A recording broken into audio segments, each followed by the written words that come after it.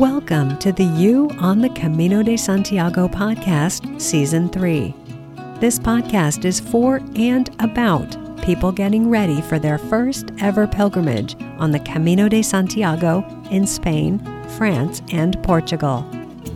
With your host, Camino guide and longtime pilgrim, Nancy Reynolds of the Camino Experience.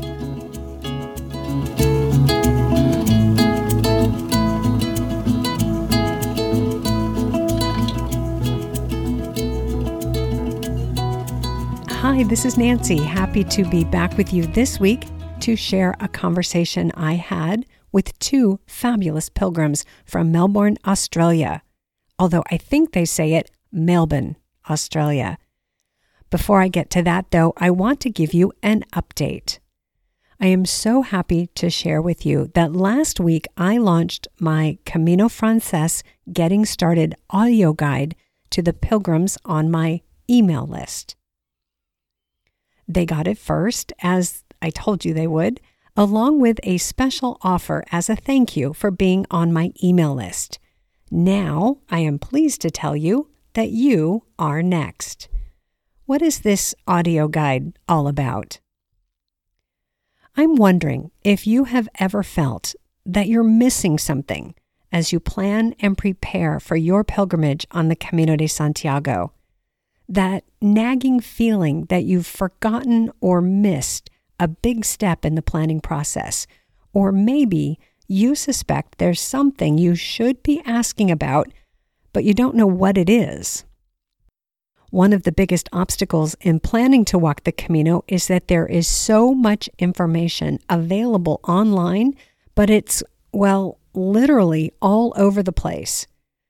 There doesn't seem to be any one resource that takes you from that spark of interest to your first steps on the trail and then on to Santiago de Compostela, step by step, in order, not missing anything. Until now. I spend a lot of time online, on Facebook and other forums, answering questions about the Camino and helping first-timers sort out how to make this happen. But oh my, planning your Camino this way is a bit like trying to get a sip of water from a fire hose. So much information in no particular order, all over the place. That's why I started this podcast, the You on the Camino de Santiago podcast, and that's why I created the Camino Francés Getting Started audio guide, so that you can start at the beginning, learn about the Camino, and then plan your pilgrimage your way. So you can answer the question, can I really do this? With a confident yes. And so you will have with you on the trail a friend, someone who knows the trail, but who stays in the background while you discover it for yourself.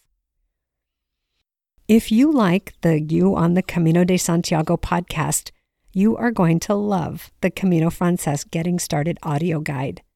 It picks you up where the podcast leaves off and accompanies you the rest of the way, from home to Saint-Jean-Pied-du-Port and on to Santiago.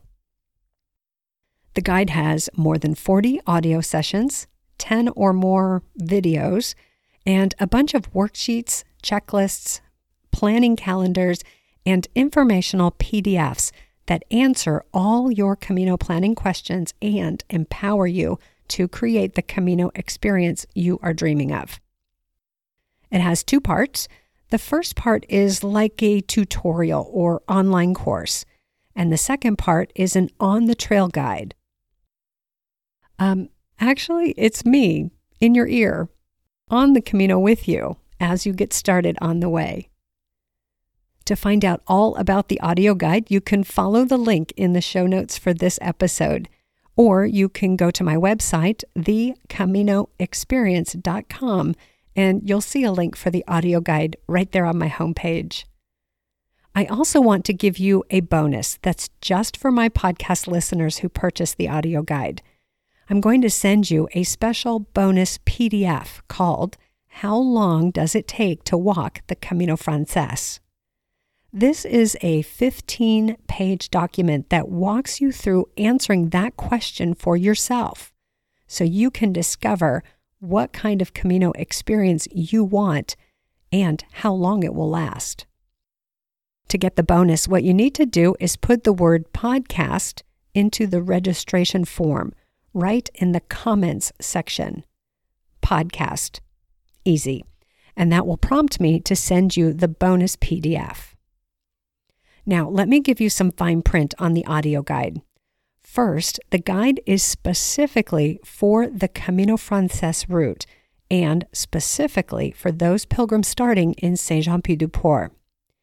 If you are walking any other route or starting the Francés from any other place, you simply won't get the value out of the audio guide.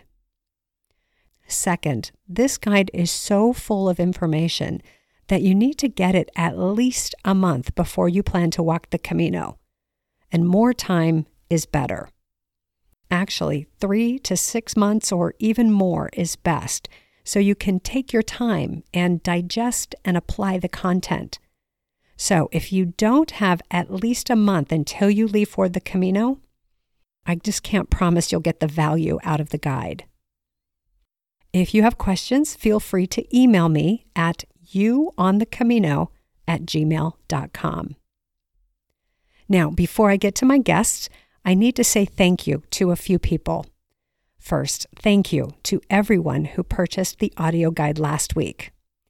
Eddie, Tron, Maurice, James, Muriel, Maura, Stuart, Evan, Xavier, Claire, Grady, Joelle, Carolyn, John, Liz, June, Barbara, Lynn, George, Adam, and another Claire. Thank you for trusting me and for allowing me to share in your Camino journey. I really can't tell you how much that means to me. And another thank you to everyone who has responded to my invitation to be a guest on this podcast. I now have so many people interested that I think season 3 is booked out.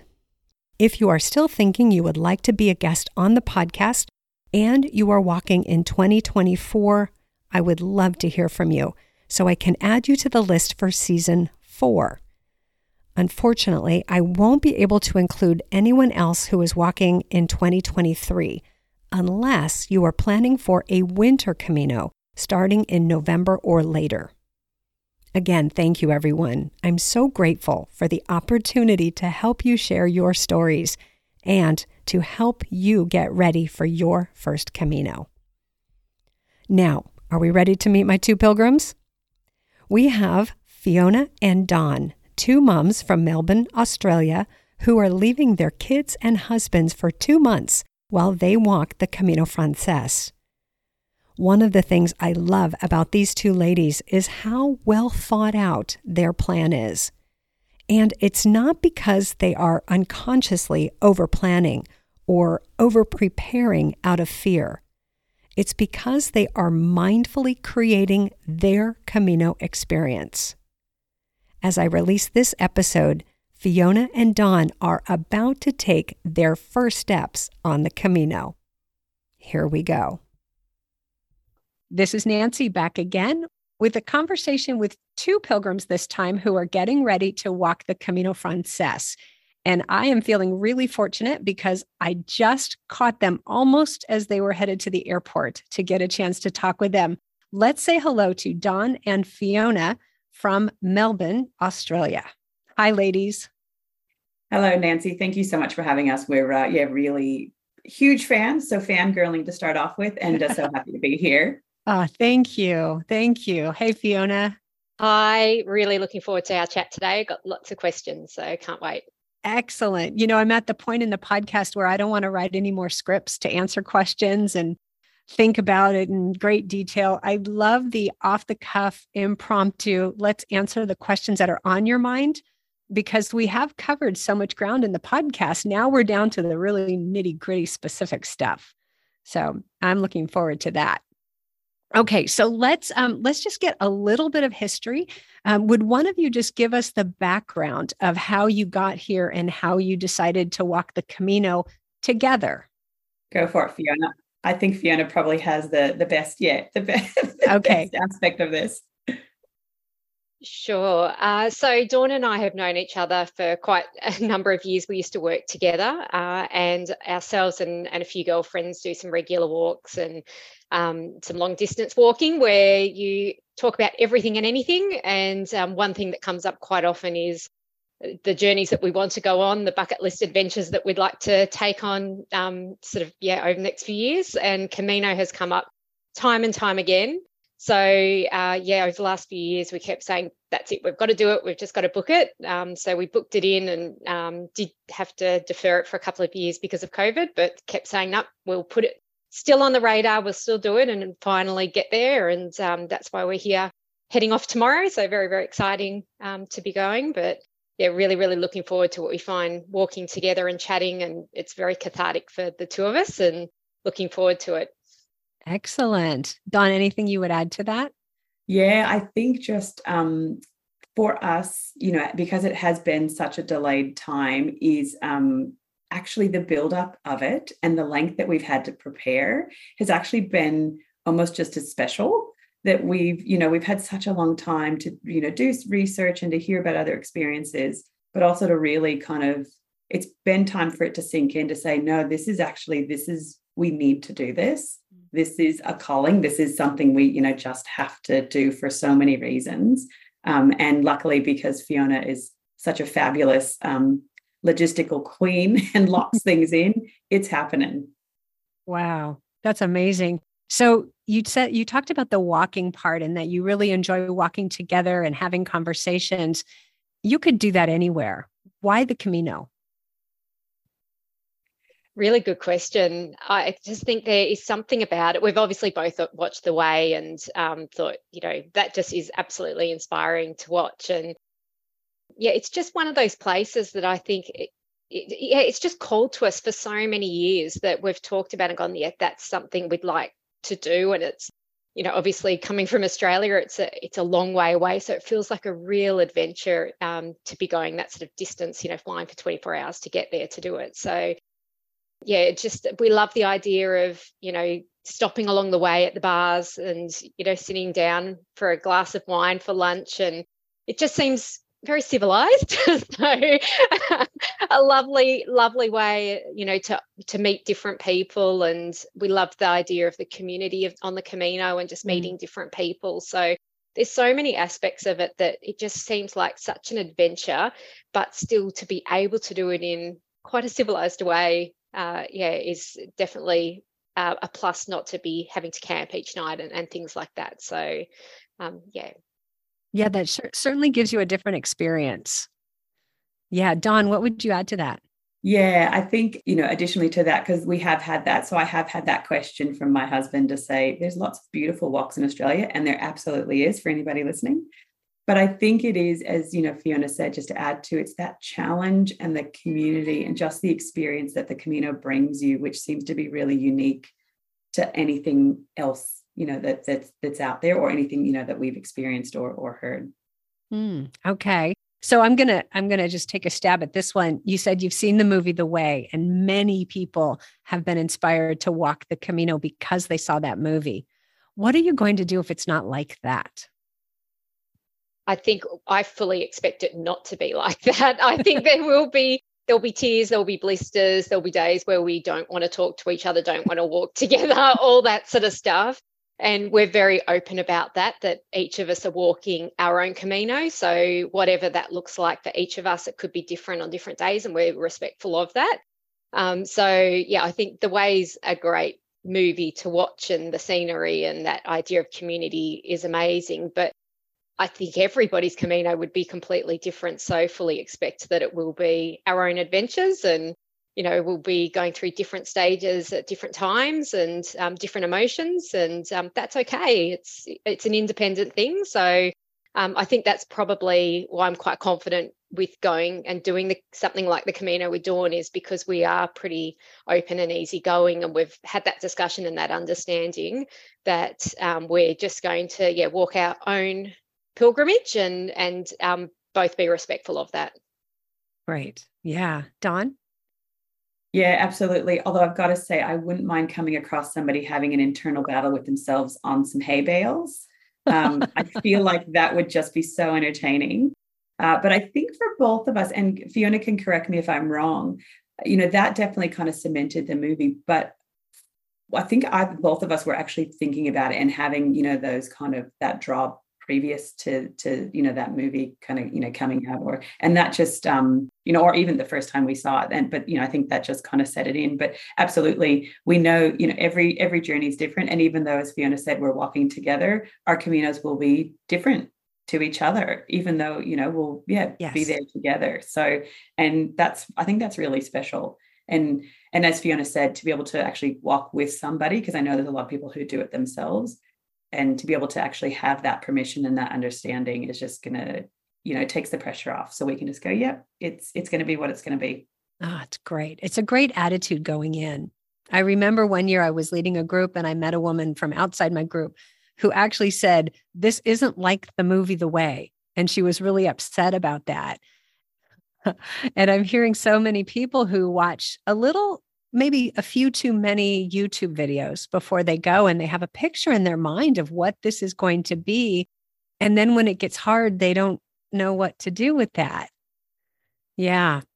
It's funny because I am an over planner. So when Dawn talks about my logistic prowess, it's about I over plan everything and over analyze everything. And I've actually really tried to make the choice not to do that too much for the Camino. So I don't want to set those expectations up.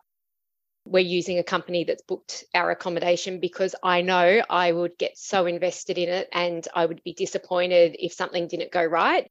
So I actually need to take a step back from it. And I know that's just my personality, that I do get too involved and do overthink things. So I've purposefully taken a step back to try and not watch too much or look at too much stuff on the internet, things like that, so I can just enjoy it, and then what happens. Great approach. Yeah, it's a great approach. Sometimes when people do what we say is over plan, it's actually that they love doing it. We love it. And one of you said earlier that the whole experience for you started when you started planning this and when you said yes to it. And some of us actually just love that part of it. And we'll walk and it'll be great and it'll be that experience. But the preparation is part of the experience. Says one planner to the other. Yeah, Dawn, I'm sorry I cut you off. No, that's okay. I was jumping in. I'm too excited, Nancy. I think it is a really interesting point, just talking about it. The last couple of days, I have had this really funny feeling, which I've been kind of trying to process of a little bit of sadness or grief that this bit is finishing, even though there's but the good bit's coming. We're hopping on an airplane. We're going, this like something we've been waiting forever. But there's part of me going, oh, but it means it's here. And all of that, all that anticipation, it's like waiting for, Christmas as a kid, Christmas Eve. It's that anticipation piece, which has been really fun. Mm-hmm. So.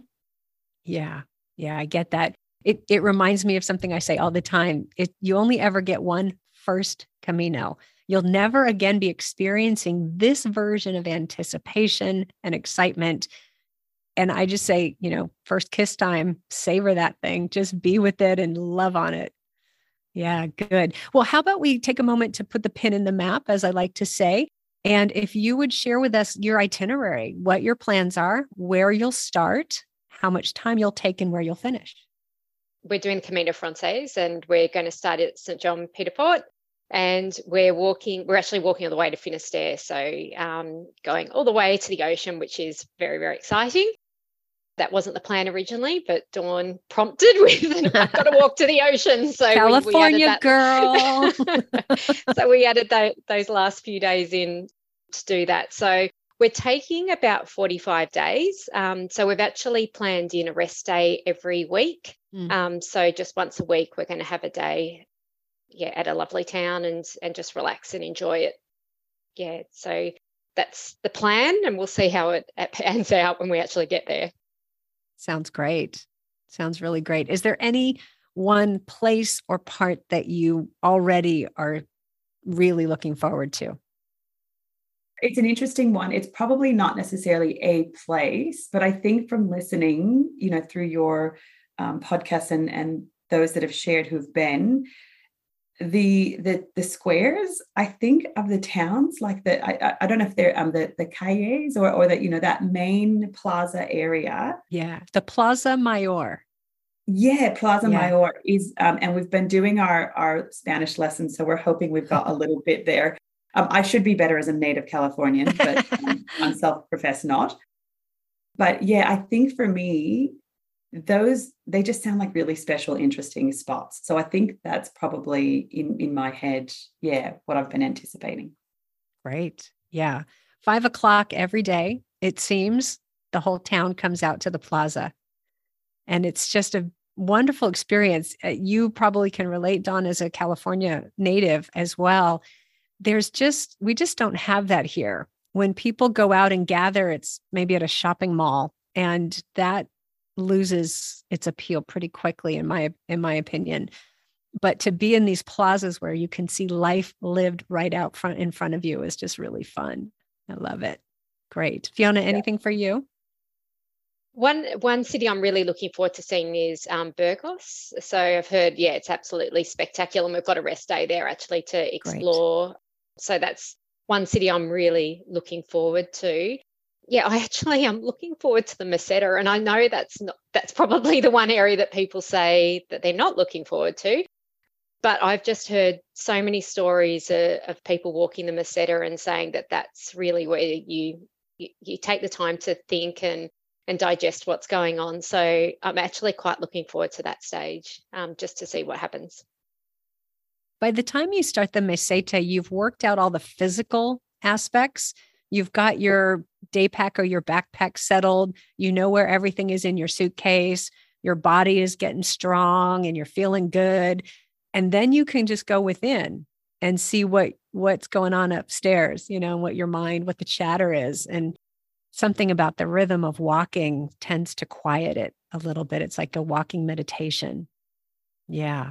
The Meseta is a special place. And in my experience, that's where you find some of the best hospitality of the whole Camino, families who have served the pilgrims for generations. And it's just, to me, a very special place. Yeah. But it can be challenging for sure. Yeah, cool. I want you to share with us, if you would, a little bit about your home circumstances, because you told me that you both have children at home. And I think you might inspire some people who are thinking about doing it, but don't know if they could work out the logistics or don't know if they could leave their children for any amount of time. And so would you just share how you're working out the family situation? Yeah, sure thing. So we're both mums who work full time and have kids at home and husbands at home as well. And we are very, very fortunate that we've been able to plan for this and work this in because, it's not an easy thing to leave home for a couple of months. Right. So, we've got teenage daughters that, are fantastic girls and, will help out their dads at home and really, step up. And it's actually probably a really good thing for their independence. And I feel it's actually a really important thing for them to see their mums aiming for something and doing it and achieving something special. And it has been a fair bit of planning to be able to get the significant time off work and then to be sure that we can actually take that time away from family. And I know both of us have left little lists and little packs and things like that at home, like birthday cards and things like that while we're away. So, we've tried to set it up so it's a little bit easier for the husbands at home. But we're both fortunate. We've got brilliant husbands that are just, so active, dads and really have pushed us and said, no, you need to go do this. So very, very fortunate to be able to do that. Great. Dawn, anything to add? Yeah, I've said it to friends and people before that I think my husband is the better parent anyway. He just seems to have it together better than I do. He's a bit more domesticated than I am. He's a bit more routined than I am. But as Fiona said, I think it's really important. And my husband and child have a great great relationship and one that's really strong that I think this will absolutely strengthen. And, I think it is really important working in a sector where, gender equality is not there. It's really important for me to show, my child that this is something that can be achieved and is going to be achieved by your mum or, Australian mum. And I think that the other thing that we're really lucky with coming from Australia is that the leave arrangements and annual leave and holidays, it helps make it possible. But I think where there's a will, there's a way. I have a very, very strong philosophy of that. Yes. And we have the support systems around us as well. We have friends who will help, and have said, if somebody needs help, with an after school pickup or that type of thing. So it's that planning and that building of that community around you, that it doesn't just have to be you. And Yeah, that is so good. And I just love the example that you're setting for your girls. I just love that. Yeah. Yeah, very good. I am curious, have you plotted and planned or thought out any ways for your kids to be involved in your journey? Will they be participating in some way? Yeah, so we absolutely have. And that's been something that I think, has been helpful. The fact that there's two of us together, that we've actually been bouncing ideas even off of each other. So I've hopped online and ordered this big poster of the trail. And I've actually highlighted where we're stopping each day, which doesn't necessarily correspond with, the major towns. Okay. And, put the day and that type of thing and how many kilometers. And we're going to use, a couple kind of different social media apps, so, your WhatsApp or your Messenger or something like that to have those kind of check-ins. Initially, I think, my daughter thought that they'd be able to come over and kind of visit us occasionally, but that's not possible with schooling and work and expenses. Yeah, if it was maybe a little closer, that would be good. Yeah, that's right. Yeah. How many hours of travel do you have ahead of you to get to Europe? It's 24 hours of flying to get to Paris from Melbourne. Yeah. Wow. Oof. Okay. And Fiona, anything for you to add on that and how you're involving the family? Yeah, absolutely. I've been getting, my girls have been watching a lot of the videos and YouTube clips and things like that in the preparation. And they are also in Scouts. So they are keen hikers and campers and travelers and things like that. So even talking about different equipment and gear to wear and things like that, they've come along with me for a lot of the trips to the stores to have a look at the options and try different things. And, when Dawn and I have done training walks and things like that, they've been quite intrigued with it. So I can see already they're thinking about their journeys and what they're going to do down the track, which is fantastic. And I think probably over the next few years, I'll end up doing a Camino with one of them, if not both of them. So definitely setting up for that in the future. But yeah, you can see already the thoughts are happening and they're liking to be involved in it and the planning. And my youngest in particular loves Paris and the thought of Paris. So because we're there for the first few days, we're meant to be recovering from jet lag, although I think we've planned so much in that we won't be. But anyway, she's been really involved in that and has absolutely loved it. So it's sad that they're not coming, but also I can see there's opportunities for the future and what they'll be involved in. Yeah, definitely. You might need to be careful. You'll end up leading a whole scout trip on the Camino. Quite possibly. Very good. Dawn, anything to add? Absolutely. So that's a conversation that we've had as well. Even though we're about to embark on our first one, there's already been, discussions about the other routes. So, the Portuguese route in particular looks very intriguing. And so my daughter and I have already talked about, well, maybe that's our journey. My husband, as much as he's very outdoorsy and has had a really outdoors, kind of background, the knees are starting to failing from telemark skiing.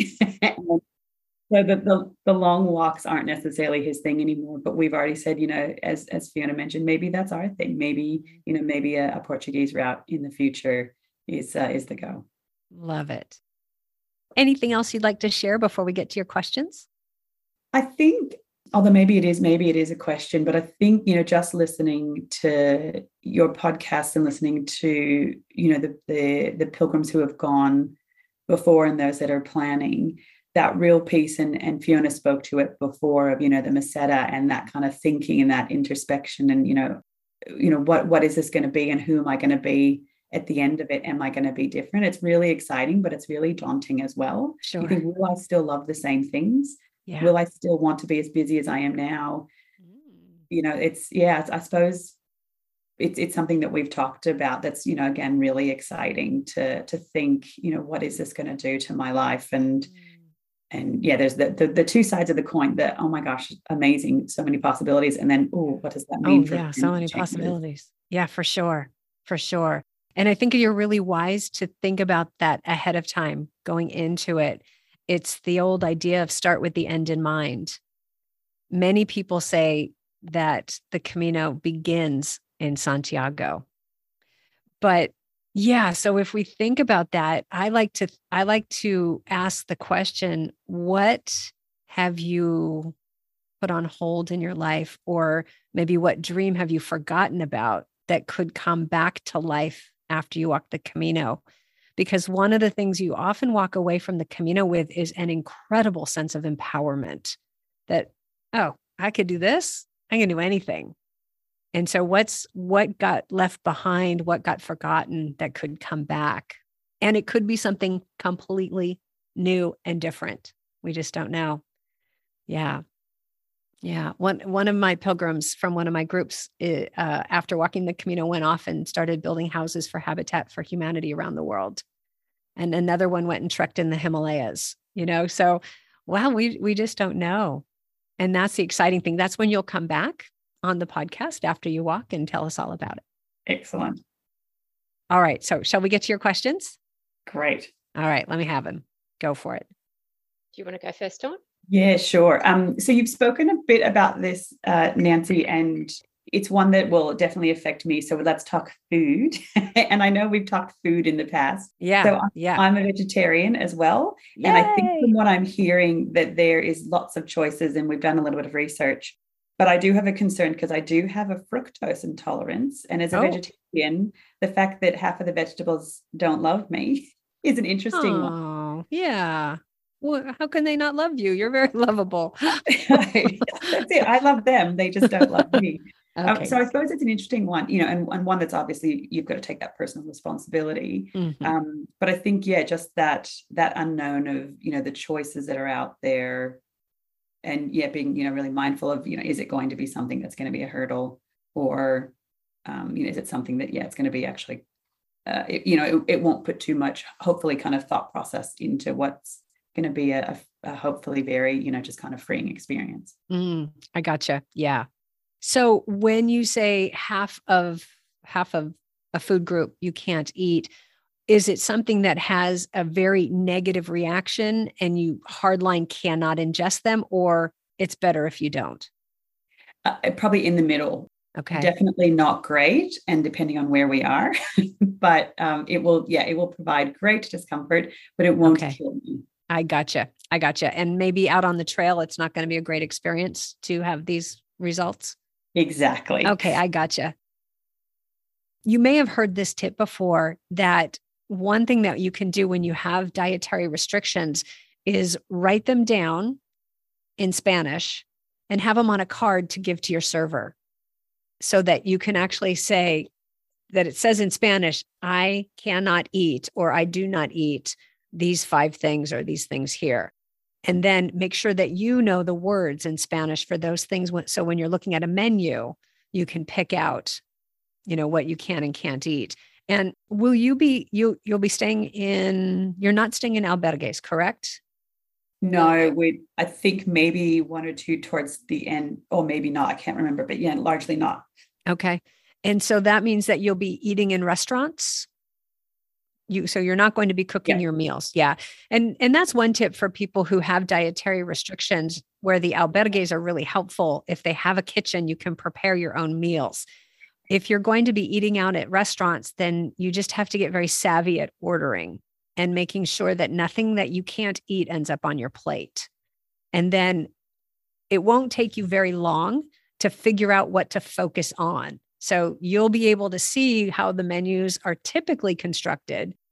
For example, a pilgrim's meal or a menu del dia, menu of the day, will have 3 courses. There'll be a starter that has a salad and a pasta and a soup, are the main primary things that will be on that menu.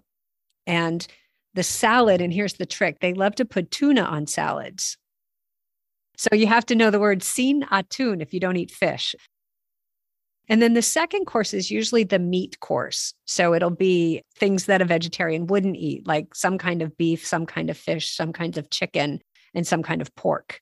And for vegetarians, often what they say is, well, you get 2 of the starters then. So you get a salad and a soup, or a salad and macaroni, or soup and macaroni. And to me, I get a little disappointed. It's not very high value for me, not just nutritionally, but dollars, euros. Okay, so I'm paying the same as a person is paying for a meat-based meal, and I'm getting a little salad and a bowl of soup. And as a value-focused person, I get a little frustrated. So I have learned not to eat the pilgrim's menus because I just don't find them satisfying. Going to say, I think that's what I've already kind of got in my head is exactly that. I think it's not going to be something for me. Yeah. And then the third course is a dessert course. And that might be a flan, something ice cream, something chocolate, and a piece of fruit to choose from, maybe a cup of yogurt. And so you'll very quickly get a sense of what's typically on offer, so you can learn what to order and what to focus on. And then the other thing, pilgrims' menus are what pilgrims are told they eat on the Camino, but that doesn't mean that is what you eat. So, for example, when you're in the larger cities, oh my gosh, the food is amazing. And there are even restaurants that specialize in vegetarian meal. Like, that's it, vegetarian restaurant. And they're wonderful. Then you stock up, like eat everything, and then you'll be fine for a couple of days. But yeah, it can be a little bit tricky, but it's really just paying really close attention to what's typically on offer and knowing what will suit you. And then the other tip I think I said this in one of the episodes, is I try to finish walking early enough so I can have the menu of the day instead of the pilgrim's menu. And I find that that's better value and it's better quality food because they're making it for the local people and they need them to come back again and again. They don't so much need the pilgrims to come back again and again. So, or the individual pilgrim to eat at the same place again. Yeah. So is that served earlier? Is it that's a lunchtime thing? Is yes. 2 till yes. 4? Sort of? Yeah. And that's the great thing about that, though, is that lunch in Spain is from 1:30 in the afternoon till 3:30 or 4. And so if you get an early start walking, and even if you're walking, say 20 kilometers, you could be done by 1 or 2 without too much trouble, without even rushing. And then get a quick shower. If you get to the restaurant by 3:00, you'll get the menu of the day or whatever else they're serving, because many places will also have combination plates or just other things. And you can order off the menu. You can order a plate of grilled vegetables. Yeah. Perfect. Yeah. I think that's our plan, is to start early and try and have finished our day by early afternoon, particularly because we're walking in August. Yes. So, we'll have the heat there. But yeah, that's sort of in our head. And we're not great walking on a full stomach as well. We're not the type of people who can eat a big meal and then keep walking. So I think that's in our head. That's our plan, is to get going early and then try and finish at a reasonable time in the afternoon and just relax a bit. Yeah, good. Yeah. Good. Does that answer your question, Dawn? Absolutely. I was going to think the other option is just vino, or sangria, but Drink. I probably need food as well. So yes, thank you, Nancy. Yeah. Yeah. Well, and the other thing too, is there are supermarkets all along the way. And in the larger cities, the supermarkets offer those cold case packaged food things, like a box of salad or, and of course, I don't know your specifics on what you can eat, but in Saint-Jean-Pied-du-Port, the grocery store has tabbouleh. I buy tabbouleh in Saint-Jean, and that's my snack for the first day on the trail. You'll start to get a sense of what's sold in the supermarkets. That's carry away. I got this, take that out. So you'll get a sense pretty quickly of what's on offer and where, and those supermarkets will be great options for you. Perfect. Yeah. I've got a question around food as well. You can sort of see where our focus has been in the planning stages. But it's around sharing like a pilgrim's meal. Yeah. So I know, like, for example, in Roncesvalles, I think there's 3 places you can go to where they serve the pilgrim's meal. And we love that idea of community and chatting to people from all over the world. Yeah. Obviously, we're staying in hotels, so we're a little bit concerned about missing out on some of that, not being in the albergues. But can we still access things like, the large pilgrim meals and things like that to sit down and chat to other people? That's a great question. And the answer lies in where it's being served. So if the pilgrim's meal is being served at an albergue, that typically will be available only for the guests at the albergue. Typically, but not always. So you could, if you're in with a group of friends and they're going to be someplace with a pilgrim meal, you could simply go to the hospitalero and ask if you can join the meal. And many of those will be donativo. And you can say up front, I understand it's donation and I expect to donate and you could even say, I'm happy to just pay for the meal and let them know how you will participate. If it is at a restaurant, so you mentioned Roncesvalles, so I'll share a little bit about that. There are 3 kitchens there, which, as you said, 2 of them do serve the pilgrims menus outright. That's all they do. And in Roncesvalles, you most likely will have a trout on your plate, a whole fish on your plate. If you're a vegetarian, I've eaten a lot of eggs in Roncesvalles. So what I do in Roncesvalles is I go to the hotel restaurant. Are you staying at the Hotel Roncesvalles? Yes, we are. Yeah, high five. I love that place. It's such a gorgeous old building. And the restaurant has both menus and a la carte items. And they make a gorgeous goat cheese salad. Absolutely gorgeous. I know, now we want to go eat. And they have just different things on the menu. It's more like a menu of the day in the evening.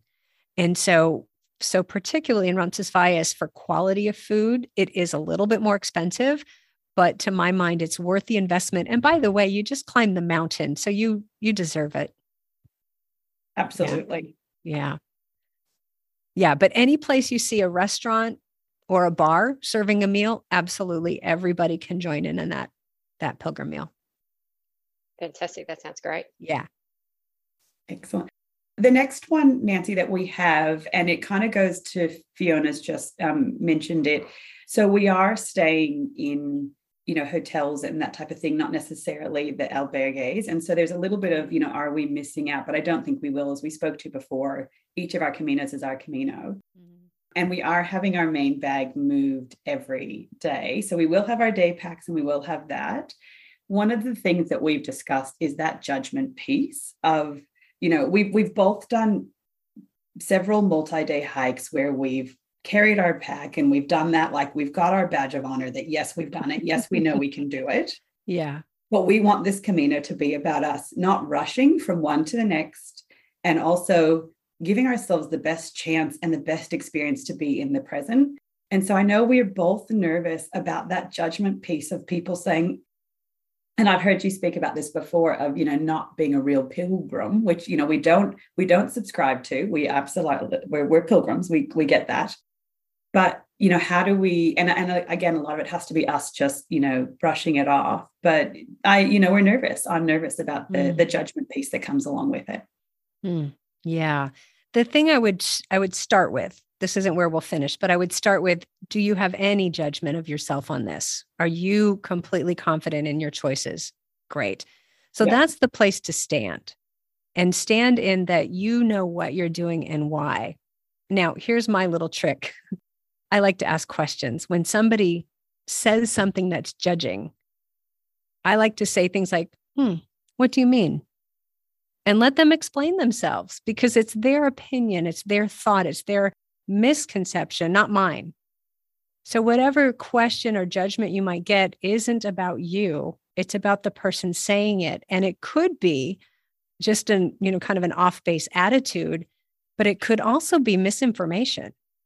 So I like to ask, where did you hear that? Or what makes you think that? And I like to actually have a conversation. Well, yeah. So tell me more. I mean, I don't actually share that view. So I'd love to hear why you think that. And it completely disarms people.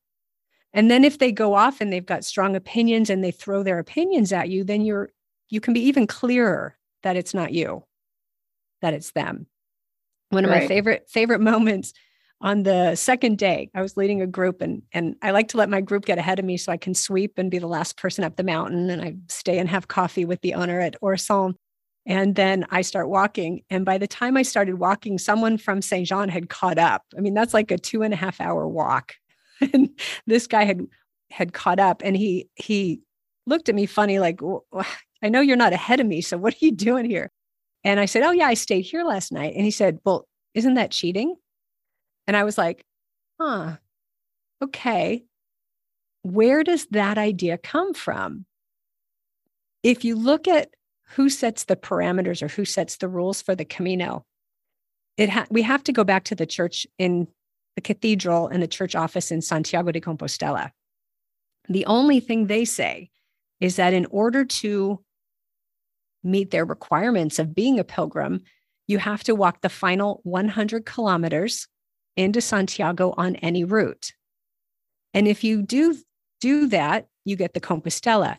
If you present yourself at the office and you haven't walked the last 100 kilometers, but you present documents that say you have, to my mind, that's lying. That's not cheating. That's like you're making up stuff.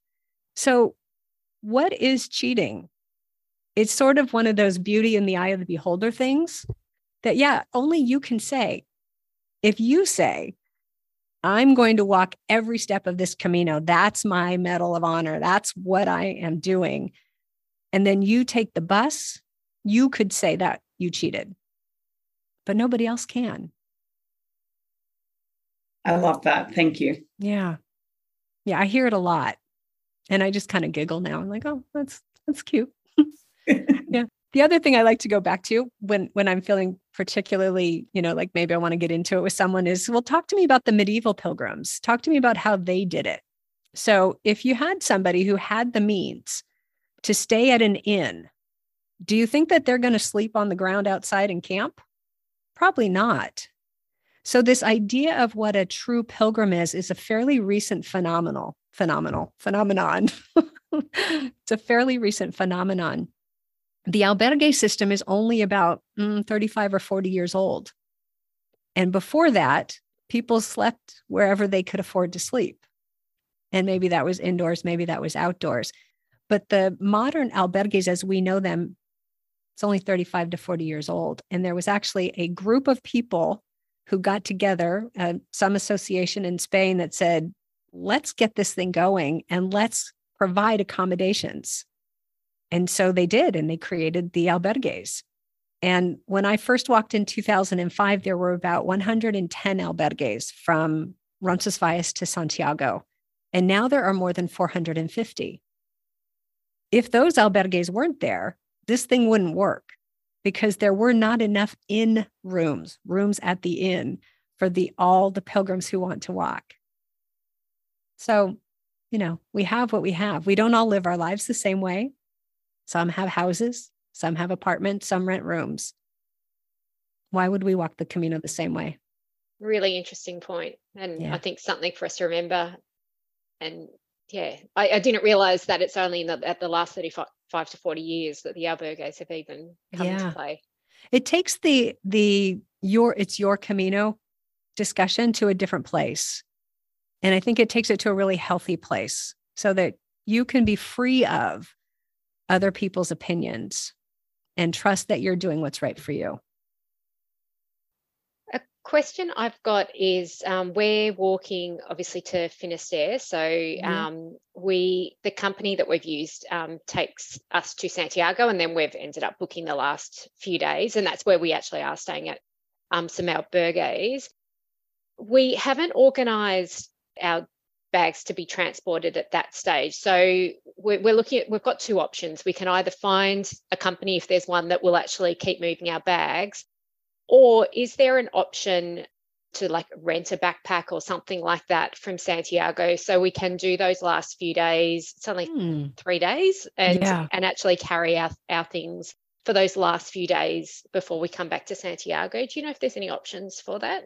That's a great question. And the place that I would look would be maybe not to rent, but to borrow, or to see if somebody has left something behind. There's a place called Pilgrim House. It's called Terra Nova Pilgrim House. Are you familiar with that? Yeah, it's run by an American couple and a bunch of volunteers. And they're open every day except for Sunday and Wednesday. And people bring gear there. They bring things there when they're done with the Camino. So if you need new trekking poles, Pilgrim House would be the place to go. They may occasionally have backpacks left behind. Yeah. So that could be an option.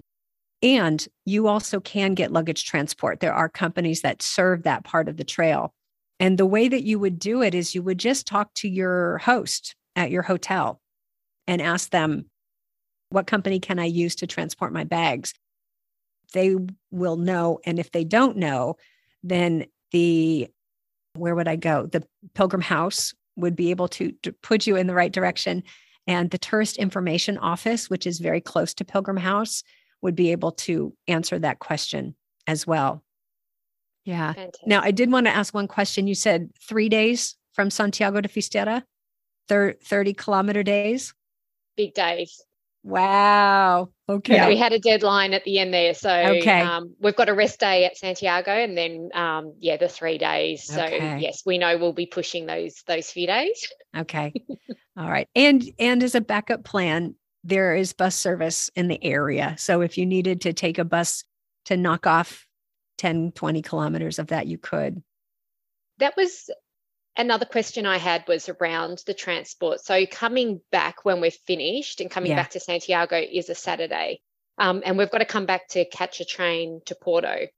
Okay. So the bus on the Saturday seems to go right along the coastline, and it takes 3 hours to get back to Santiago. And there's only one bus, I believe, that day. Okay. Is there like taxis or other transport options that we can book to come back? Yeah, you could book a taxi. I'm certain that you would find a taxi in Finisterre or Museo, wherever you are. Yeah, you certainly could do that. Excellent. Yeah. That's good to know. Yeah. Only one bus on a Saturday. That's surprising. Yeah, I think there's one in the morning and maybe one later in the day. Mm-hmm. There's not a lot of options, and they seem to go, everywhere, rather than just coming back. Whereas midweek, there's lots and lots of options. So yeah, which it's a beautiful ride, but it's 3 hours on a bus isn't quite as appealing as it sounds. Yeah, agree. Is that with Monbus? Monbus? Yes. Okay. Yes. Very good. Yeah. A taxi could be an option. The other thing, if you get there and decide, you know what, maybe we won't walk, maybe we just want to go there and spend a couple of days on the coast, there are car rental companies that you can book online and pick up the car by the train station if you feel adventurous and willing to drive on the wrong side of the road in Spain. That's an easy way. And I find car rentals to be not too expensive in Spain. Yeah, so that's an option as well. Could be an option. I won't project and say it is an option for you too, but it could be an option. We'll see how we're going. Yeah, definitely. Definitely. I think the idea of driving after not having driven for, a month and a half is it looks like, oh, could I do it? Yeah, it's intense. Yeah, I must say that it would feel more natural to me, obviously, with where I've originally come from, than it probably would for Fiona. Yeah, good point. Good point. And if you get a car at the train station, it will be a manual transmission. If you need an automatic, you'd need to go probably to the airport. All right. What other questions do you have? Nancy, I've got another one, and it's probably a bit of has the potential to be an emotional one. So we've talked about the Cruz de Ferro and the do you don't you, and I know that it is traditionally a stone, and from what I've kind of seen and read, they're trying to really keep people from bringing things that are not natural. So part of my walk is I lost my mom 3 years ago. Her name was Nancy as well. Oh, so that's sorry. And she was a beautiful person and beautiful soul, which I think is, yourself as well. So I think there's obviously something in the name. And I think that was one of the things that really additionally drew me to your podcast. It was like I felt like there was a bit of my mum kind of resurfacing. Oh, And so thank you. she loved the ocean. And so I'm actually going to take a shell with a couple little messages from me and my daughter inside. And the theory is that's what she, that she loved the ocean. And over time, the shell will break down and go back into the earth. And so that's what I feel like that's okay. And again, recognizing that each of these is something that we own, that we do. And I like the idea of, kind of bringing my mum along the journey as well, because she would have absolutely just loved this and been such a huge supporter of Fiona and I doing this. Again, is that okay? Is that something, that, I feel like it's still natural. It's still part of the earth. And there's still that connection. Yeah, I really appreciate the mindfulness with which you asked that question, to be respectful of Spain and the environment, and that we are guests on this trail. And the Cross of Iron is an interesting place, and it changes over time. People bring all kinds of things to the cross. They bring photographs, they bring bandanas and ribbons and hats, and all kinds of things get put at the cross. And the important thing about the cross is that it is the magic in the cross and the strength in the cross is the moment you are there and the moment you set down whatever you set down, and that there are other pilgrims bearing witness to that moment. And I think that's a really important thing. So Fiona, for you, as Dawn's friend, when she sets down that shell, that to bear witness to that moment is so important. And it's a little known fact, I think, that things don't stay at the cross forever. They are actually cleared out. And so I don't think you need to worry about the biodegradability or anything else about it, because it is managed. The cross is managed by local people. So I really appreciate that you asked that. Thank you. Yeah. I don't know if I told this story in one of my podcasts. When I was 46, I walked the Camino in honor of my mom, who had died at the age of 46. I'm 46, Nancy. Oh, I can't even believe that. I just can't believe that. My mom could never have done it. She was a double amputee due to diabetes complications, and just an amazing woman, so strong. And that year I carried a photograph of my mom, my brother, and myself from the previous Christmas, which we, of course, didn't know would be her last. And I shared the story with people. I was intending to leave the photo at the cross. And I shared the story with so many other pilgrims, and not so many, maybe 5, but with them bearing witness to my story, I ended up not leaving the photo because I was complete by the time I got there. I was very, very calm and resolved by the time I got there. And I think that the moments at the cross are what are really important. And it's the meaning you put into it that makes the difference. That'll be a beautiful moment. Yeah, thank you. Yeah. I didn't have any other questions. Dawn, I don't know if you've got more on your list. I think probably when we hang up, or on the plane, Nancy, or when I'm driving later today with my daughter, because we're going out to have a mother-daughter day before we go. Wonderful. Or before Fiona and I go. Yeah. Yeah, but no, those were my 3 big ones, I think. Yeah. Yeah. Please email me if you think of anything. Yeah, it would be my pleasure. And I would love to follow your journey. Is there a way that I can do that? Yeah. So part of our, and I know you've talked to people's superpowers before, we've definitely established Fiona's is the logistical, queen and just the organizer, which means that there's quite a few of us that are friends of hers who have become very lazy as a result, because we know we're in very safe hands. Mine is social media person, whilst being, I'm nowhere near the standard of yourself, I must say. Gosh. I definitely, on all of our treks, I've been the person who's taken the photos and, let our family know. So through the beauty of, social media, we'll be doing that. But also I think we're looking at using things like polar steps and, different ways. But we also which is one of our little luxury items, we purchased this little tiny keyboard to pair with our phones. So I think we can probably, Fiona, probably keep in touch with you, Nancy, and email and send the odd photo if that's. Would love that. Yeah, great. I would love that. And and if you have any questions from the trail, please don't hesitate to ask. This has just been so fun to hang out with you. I can't believe my good fortune that this came together the way it did. Yeah, really good. Thank you for having us. It's been fantastic and answered lots of those questions that we've had right at the end there. So thanks very much. It's my pleasure. It's my pleasure. I wish you a beautiful journey. Safe travels. Thank you. All right. Bye.